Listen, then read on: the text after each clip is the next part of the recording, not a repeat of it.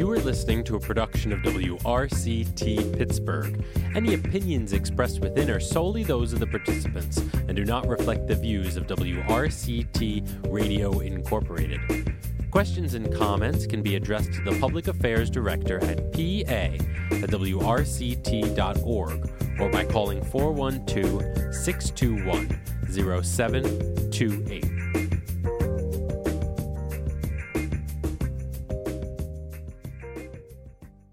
All right, it's January 23rd, and we're kicking off the spring semester here at WRCT with a new season of I Wonder. I'm your host, Ellis Robinson. And I'm your host, Daniel Tachik. The question for today's show, Daniel, what if we had a thermostat that could literally control the temperature of our atmosphere? Hey, seems like a pretty relevant question to me. This past year was one of the hottest years on planet Earth, and 9 of the 10 hottest years in recorded history have happened since the year 2000. Right. A thermostat, it sounds like a nice idea. Yeah, sure, but this Earth-sized thermostat kind of sounds a bit like science fiction, Ellis. Is this even possible? You mean, Daniel, is there something that humans could do to the Earth to fix temperatures exactly where we want them? Yeah. I know, it sounds crazy. Yeah. But maybe it's not. Today we're going to bring you an interview we recorded this fall. We talked with a guy who's been thinking about this Earth-sized thermostat for quite a while. Geoengineering expert and CMU professor Granger Morgan. Stay tuned, y'all.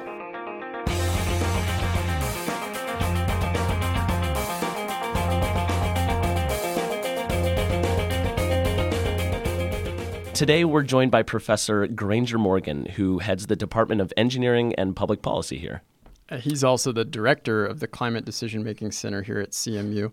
And today, we're going to be talking to him mostly about his work with geoengineering. And so with that, Granger Morgan, welcome to the show. Well, thank you. It's nice to be here. So to start off conceptually, what is geoengineering? Well, actually, geoengineering is a word that's too broad to be terribly useful. The Royal Society ran a study a few years ago that actually helped a great deal in differentiating between two kinds of activities, something they called CDR, carbon dioxide removal, a variety of activities to actually remove carbon dioxide from the atmosphere, and SRM, solar radiation management, a variety of strategies essentially to increase the amount of sunlight that's reflected back into space, something called the albedo. It's a very slow process, any way you slice it, to take CO2 out of the atmosphere.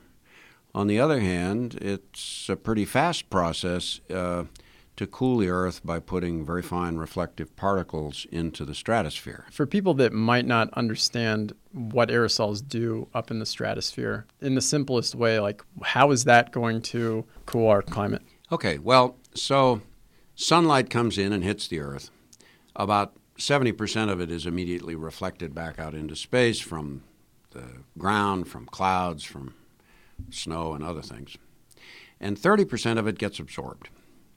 And when it gets absorbed, it then can't get back out into space easily because while the atmosphere is transparent in the visible wavelengths, it's opaque in the infrared, that is, in heat. And, if you warm up the surface of the planet and it tries to radiate energy back into space, it's like a radiator. It's going to radiate in the infrared, and that energy gets trapped until the equilibrium temperature of the Earth rises enough so that the same amount, we've got to get the same amount of energy back into space as is absorbed, because otherwise we'd heat up very quickly and all fry. And so what happens is that the operating temperature of the entire planet rises a little bit, and that's the so-called greenhouse effect, which is actually a very good thing because natural greenhouse warming, mainly from water vapor, but also from small amounts of carbon dioxide in the atmosphere, is what makes this planet a pleasant and livable space. So I talked about 30% getting reflected back out into space. And if I can jack that fraction by just a couple of percent, then I lower the fraction that gets absorbed. And so other strategies that people have talked about are things like putting mirrors in stable orbital locations between us and the sun. This is obviously very much in the almost Buck Rogers kind of realm, but there are people who work on this. the reason I have focused principally on fine particles in the stratosphere is that that's almost certainly something that is feasible, that one could do. And what you're basically doing is adding a little bit of a mirror, a little bit more reflectivity to make sure that the light energy doesn't all get down and get absorbed in the surface, to cut back on the amount of absorbed energy. So to me, when I first heard about this idea of injecting particles into the stratosphere and just having it spread over the entire globe, honestly, it sounded kind of insane. So with that being said, where did this idea even come from? What's the story on how this came to be? Well, first of all, your reaction that this is sort of nuts is a very healthy reaction. It's the reaction that anybody with their head screwed on straight has almost immediately. Though people have begun to try to study and understand direct and indirect effects that solar radiation management might have, I don't think we can be, certainly at this stage, we can't be at all confident that if we were to do this in terms of how things would play out. Now, the idea is, as I said, not at all new, and that's because anybody who's worked in climate science knows that aerosols in the atmosphere play an important role in the radiative balance of the planet. And as a matter of fact, back when the first discussions at the presidential level in this country occurred on climate change many administrations back, the only strategy that got advanced was a strategy of geoengineering for dealing with climate change. So have we witnessed this effect when volcanoes erupt? Yeah, the last big explosion resulted in about a 0.5 degree reduction in average global temperature for over a year. Wow. And so, I mean, there's nothing hypothetical about this. We know it works.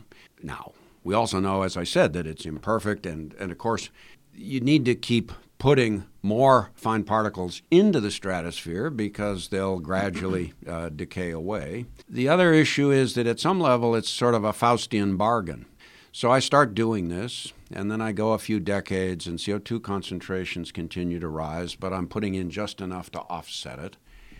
And then if for some geopolitical or other reason suddenly things stop, the stuff's all going to decay out quite quickly. And so rather than this very gradual increase in temperature, you're suddenly going to see a whopping big spike in the increased temperature. And while ecosystems are going to have enough problem dealing with the gradual growing temperatures, if you subject them to a whopping big increase, then, of course, it could be ecologically disastrous. And the other thing is, as I said, you don't do anything to offset the continual rise of carbon dioxide in the atmosphere, rising CO2, a substantial fraction of the order of half of the CO2 that goes into the atmosphere ends up ultimately being absorbed in the oceans. And so the oceans today are about 30% more acidic than they were in pre-industrial times. And if we keep going as we are at the moment, most of the coral experts that I talk with tell me that probably all coral reefs will be gone by the end of the century simply because the polyps can no longer lay down the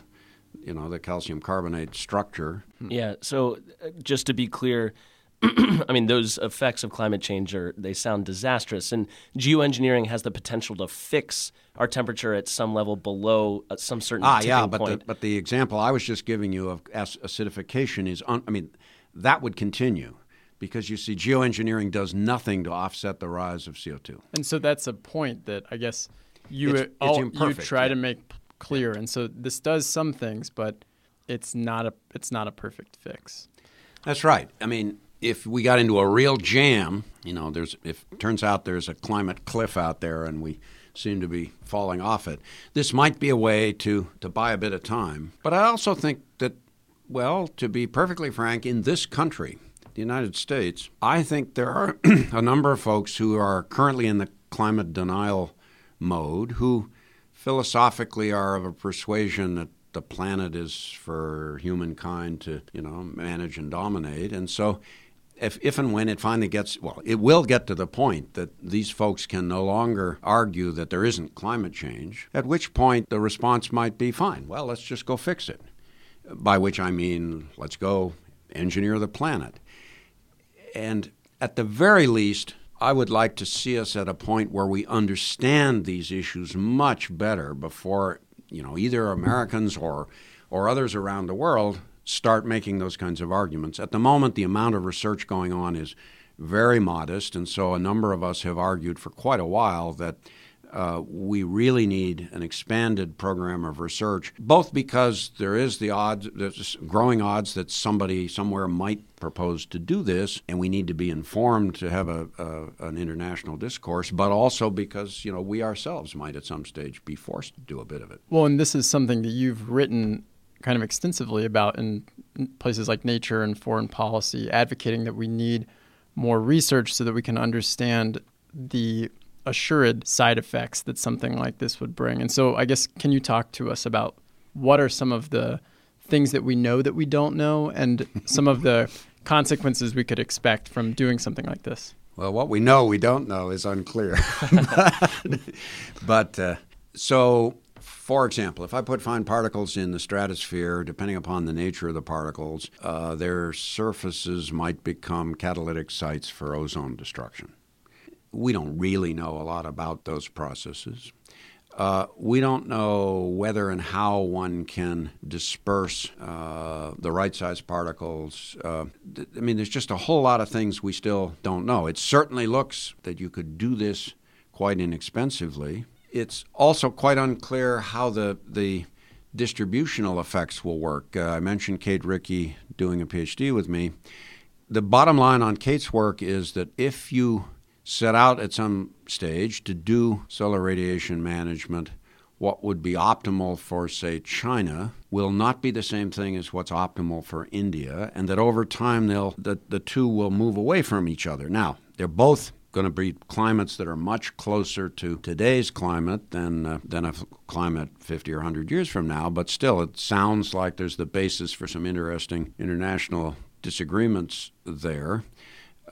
The other thing that David Keith keeps reminding me of is that, not everybody in the world is going to find all aspects of climate change undesirable. And so one could imagine some amazing arguments about, no, don't put the climate back the way it was. I rather like the fact that my, really icy cold winters have gotten significantly less severe. Okay, so I guess, are we as a society ever going to be comfortable enough that we could really think of doing this? I think it would take a real climate emergency. There are folks who are arguing that, you ought to treat geoengineering just like any other climate abatement strategy and put it in a mix and do, optimal calculations to figure out what's the most cost-effective strategy. Problem, of course, is that these sort of benefit-cost methods only make sense when you got a uniform set of values. And so what my values are and what the values of a Quechua traditional Indian in the altiplanos of Ecuador and Peru may think is optimal, or what Inuit and other First Nation people in northern Canada think is optimal, may be almost certainly is very different. So this notion that one can, do a model to estimate the optimal climate policy, I think is just sort of nuts. Well, and yet, given all these things we don't know and all these different values of various players that could make some decision, it sounds like what you're saying is that if someone had $8 or $10 billion and they wanted to do this right now, they could. Am I understanding that right? There are individuals around the world with enough resources to unilaterally go do this. I don't think that's a serious issue, but it gives you a sense of scale. But there are also major states which could be that could do this unilaterally. It's not immediately clear how you could tell them, cut it out, which is another reason, though, why I think it's so important that you understand what can and can't be done and what the downsides might be, so that if and when we ever do get to the point of somebody unilaterally taking action because, for example, precipitation patterns have shifted and they can't feed their populace, that at least we have the basis for an informed international discourse. I'm not worried about, small island states, for example, are obviously at enormous risk from climate change. They're likely going to go underwater. But to be a little crude about it, the U.S. Navy can stop them from engaging in geoengineering. It's not clear the U.S. Navy can stop, Russia or China or India or Brazil from doing this should they choose to. So if you, Granger Morgan, were the one calling the shots, what would the situation with climate have to be before you would say, let's do this? Well, the question is, how many shots do I get to call? Do I get to call shots right now on implementing serious abatement of CO2? Because if the answer is yes, that's on the table, then I would start out with major federal investments to get us over the hump and start down the learning curve on things like carbon capture and deep geologic sequestration, which we're going to need not just on coal plants but also on gas plants. I would put enormously larger efforts into using the energy we've got much more efficiently. And so if you allow me to call those shots as well, and we go a few decades and we've still got a problem, and, there are millions of people whose livelihood or even whose existence is at risk around the planet, then I could imagine a scenario under which collectively as a planet we might decide to do something. But I'm sure not at the point of arguing that we ought to be contemplating doing this today.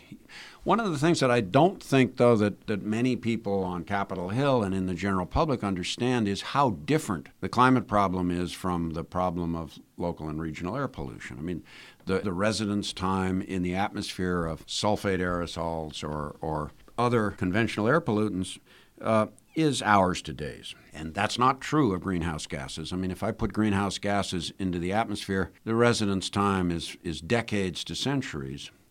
So to stabilize concentrations, I have to dramatically reduce emissions by an order of magnitude. And I don't think most Americans have yet got that fact figured out, and the system has enormous inertia.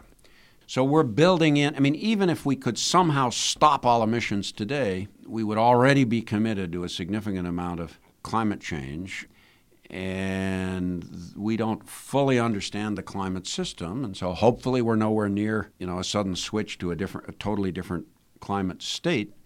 But we can't be absolutely confident of that. And so that's the other reason why I think this is something that needs to be studied. So it sounds to me like even thinking about doing geoengineering, correct me if I'm wrong, in your opinion, is kind of a last resort emergency type of action. Well, I certainly continue to think of it that way, but there are growing numbers of people in the world who have moved past that and are beginning to think of it as just one of several things that you do as a portfolio of strategies to deal with the climate problem. Daniel and I were talking about this beforehand. I guess one of the things I've always grappled with when thinking about geoengineering is, regardless of whether we know everything about intended consequences or not, it's always going to be kind of a small subset of people making this one decision. And so just the idea that someone could wield that kind of power, I guess, over the environment, I don't know how to make sense of that. I don't know. What do you think about it? It's a scary thought, isn't it? And actually, we ran a workshop in Washington as part of our climate center just this spring on the management of knowledge about geoengineering. I, for a while, for example, was contemplating possibilities like not allowing private intellectual property for technologies to do this. I think I have been dissuaded from making that argument, but there have been a few folks who have patented ideas in the past. I frankly don't think that if, for example, a major aircraft company owned a patent on a dispersal or a strategy that there's much risk of their becoming a key player in the political process to urge adoption of this. On the other hand, agriculturists across the Midwestern United States or in other vulnerable regions might well be. And so how these things would play out in the politics, especially of representative democracies, is a messy issue. But when I was talking about, I guess the two extremes are that, a country, perhaps not a particularly democratic country, decides unilaterally, okay, we're just going to do this because things have gotten so terrible. The other extreme, of course, is a UN or international-based negotiation where one says, oh, gee, sea level rise is inundating through storm surge people all over the world, and there are millions of people who can't feed themselves because climate change has gotten so severe and so on. And so one could imagine some sort of a collective decision through international organizations to engage in this. I think we're a long way from it being even too useful to think about that. It is useful to think right now, though, about the governance and oversight of research. And my own view, one that I have expressed to the House Science Committee and in other places as well, is that all research in this area ought to be open. The world ought to be able to know what's going on, that it would be absolutely inappropriate for research to be going on as black programs in the national security or intelligence communities, and that we need to begin to develop mechanisms to make sure the world does know who's doing what and what's coming out of this work. And as a matter of fact, this workshop I mentioned that we ran in Washington was exploring those issues, and several of us are now writing a paper to try to articulate some of those arguments. Well, Granger, this has been really, really interesting. Yeah, absolutely. We're so happy to have you on the show, and thanks for coming in. Oh, it's my pleasure.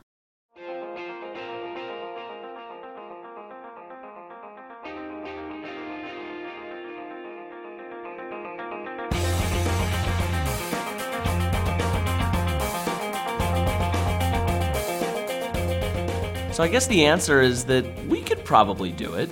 We could probably build this Earth-sized thermostat. Yeah, but think of all the questions that we didn't answer. Like, what are the uncertain consequences here? Do we destroy the ozone hole? Who decides what the temperature would be? And does this start World War III? I could go on and on. Yeah, I mean, my mind is kind of exploding right now. I don't have the answers, but people are thinking about all these questions right now. People like Granger Morgan here at CMU. Thanks, everyone, for listening this week. This interview was recorded as part of the Generation Anthropocene project. Yeah, and a special thanks to all the people that make that podcast happen. Mike Osborne, Miles Trayer, Leslie Chang. They're at Stanford University and KZSU, and they first aired this interview. Check out their podcast, Generation Anthropocene. And a special thanks for Granger Morgan for coming on the show to offer his insight. For WRCT and I Wonder, I'm Ellis. And I'm Daniel. Take care, y'all.